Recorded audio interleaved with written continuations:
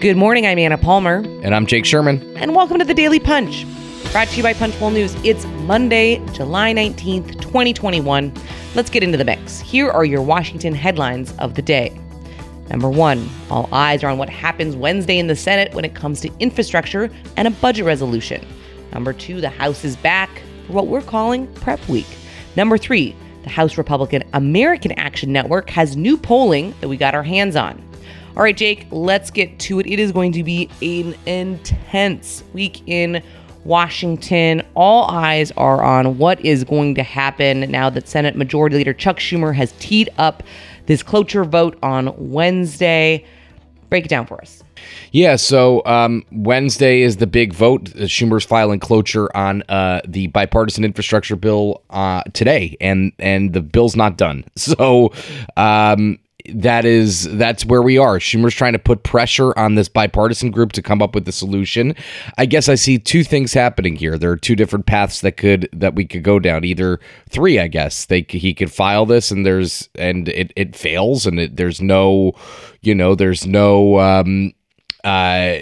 it blows up and there's no deal. There could be a deal in the intervening days, or Schumer could cancel the vote because there is no deal. So kind of a big week in that respect, but it's also a big week for his whole agenda because, frankly, if they don't get this bipartisan deal, I think the budget becomes more difficult to get done, and the budget is the meat of his agenda. So a big deal here. And also, listen, yesterday Rob Portman on television on CNN said that they are canceling. They were trying to pay for this package with increased IRS enforcement. So they were trying to pick up more money from people who don't pay taxes or who don't pay enough taxes. That has fallen out of the agreement. So that makes this all much more difficult to get done.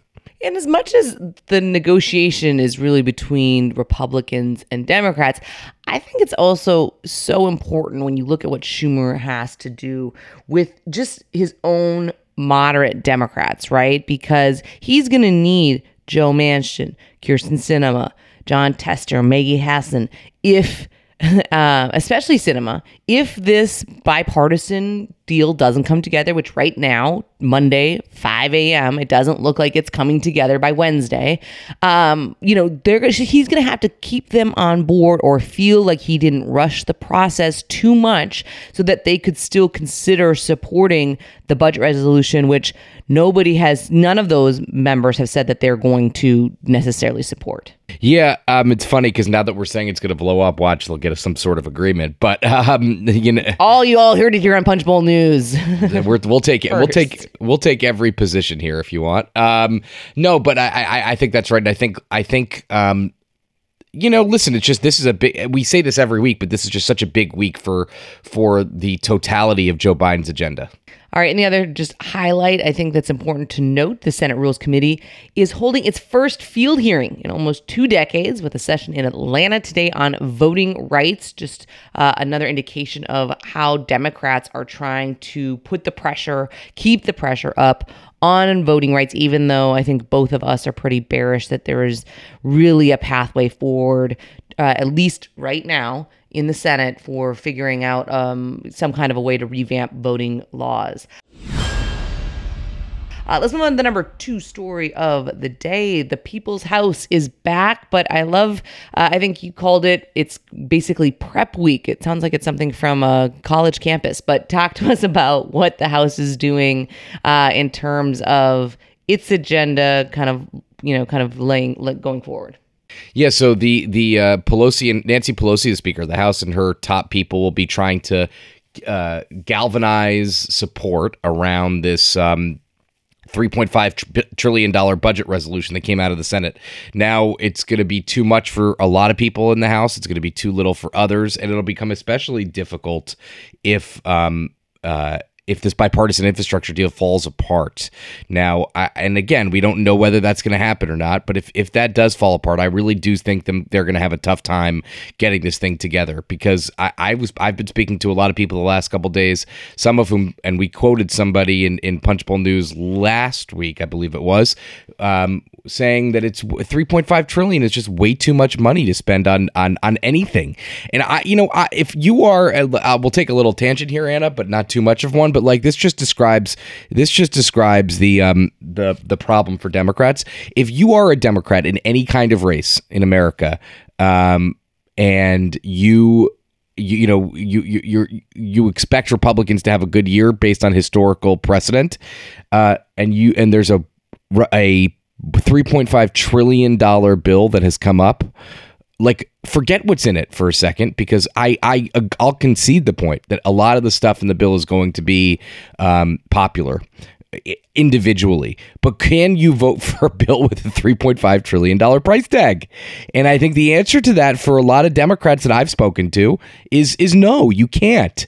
You can't vote with inflation and all else that's going on in the country. Can you vote for a $3.5 trillion bill? And a lot of people I've spoken to say no, doesn't matter what's in it. That is way too high for me. Although I'd say they might say that privately, but they certainly have kept their powder dry. I think that's one of the things that's been publicly really interesting to watch on the Democratic side of things so far is the leeway with which the vast majority, whether it's Alexandria Ocasio-Cortez or it's, more of the moderate side of, the Democratic Party, they've really are trying to allow the process to go forward. Because I do think, as much as I totally agree, and you concede your point that there's a lot of Democrats that are very concerned about the price tag of this. I do think that there is a sense that time is limited. They don't know when they'll have the majority back again. A lot of these seats might be lost no matter what, whether they vote for a $3.5 trillion package or not. And it's kind of this once in a generation consideration. Whether that do you know the Anna? Do you remember? We'll see. Do you remember the last time we heard about the once-in-a-generation chance for Democrats? It was 2009 and 2010 when it was once in a generation, and then it was, 10 years or 8 years in the minority for Democrats. I'm not suggesting that this is a mistake or whatever, but I am suggesting that it just sounds very similar. And again, I've heard from a lot of people privately, and I concede your point. They've not said it publicly yet, but I've heard from a lot of people privately that $3.5 trillion, no matter what is in it, is too much. And we'll see if their bark is as bad as, if their bite is as bad as their bark, right? I mean, there's no question about that. People tend to have weak knees once Nancy Pelosi gets involved. All right, let's move on to the number 3 story of the morning. Inside the House GOP, we got our hands on a poll from the American Action Network that takes the temperature of registered voters in 51 battleground districts. This is going to be presented to House Republicans later this week, but we have some interesting data points, including 88% of voters say they are worried somewhat or extremely about the rising cost of living. 86% say inflation. 79% on rising gas prices, and 73% say impending tax increases. This, of course, plays into many of the themes that Republicans have been hammering home for the last several months. Yeah, that's right. So this is a poll that I know for a fact will be in the hands of Republican leaders and Republican members of Congress in the next couple days. A lot of concern on inflation. I'm not going to go through all these things, but a lot of concern from from battleground voters on inflation, and some bad numbers for Democrats on the border and on law enforcement. Republicans are still trusted more. So listen, we're in July of 2021, long way from Election Day, but still interesting concerns from battleground voters. And I would just say that, just add one little kind of addendum to that, which is it seems as though, at least from this poll, that a lot of those themes that Republicans have been hitting for a long time, inflation, policing, all, have really started to resonate with their voters, which is something that is got to be, gratifying. And I think probably you see Republicans continue to stay on that message in the coming months. One last note, if you are a senior member of the Capitol Hill staff, please look in your inbox today. We are sending out the latest The Canvas survey, our anonymous survey of senior staff. It's going to be the last one before the August break, and there's no shortage of things to get your opinion on, so we hope that you will take that. Thank you so much for listening. Leave us a rating and review. You can also subscribe to Punchbowl News at punchbowl.news. Have a great day and stay safe.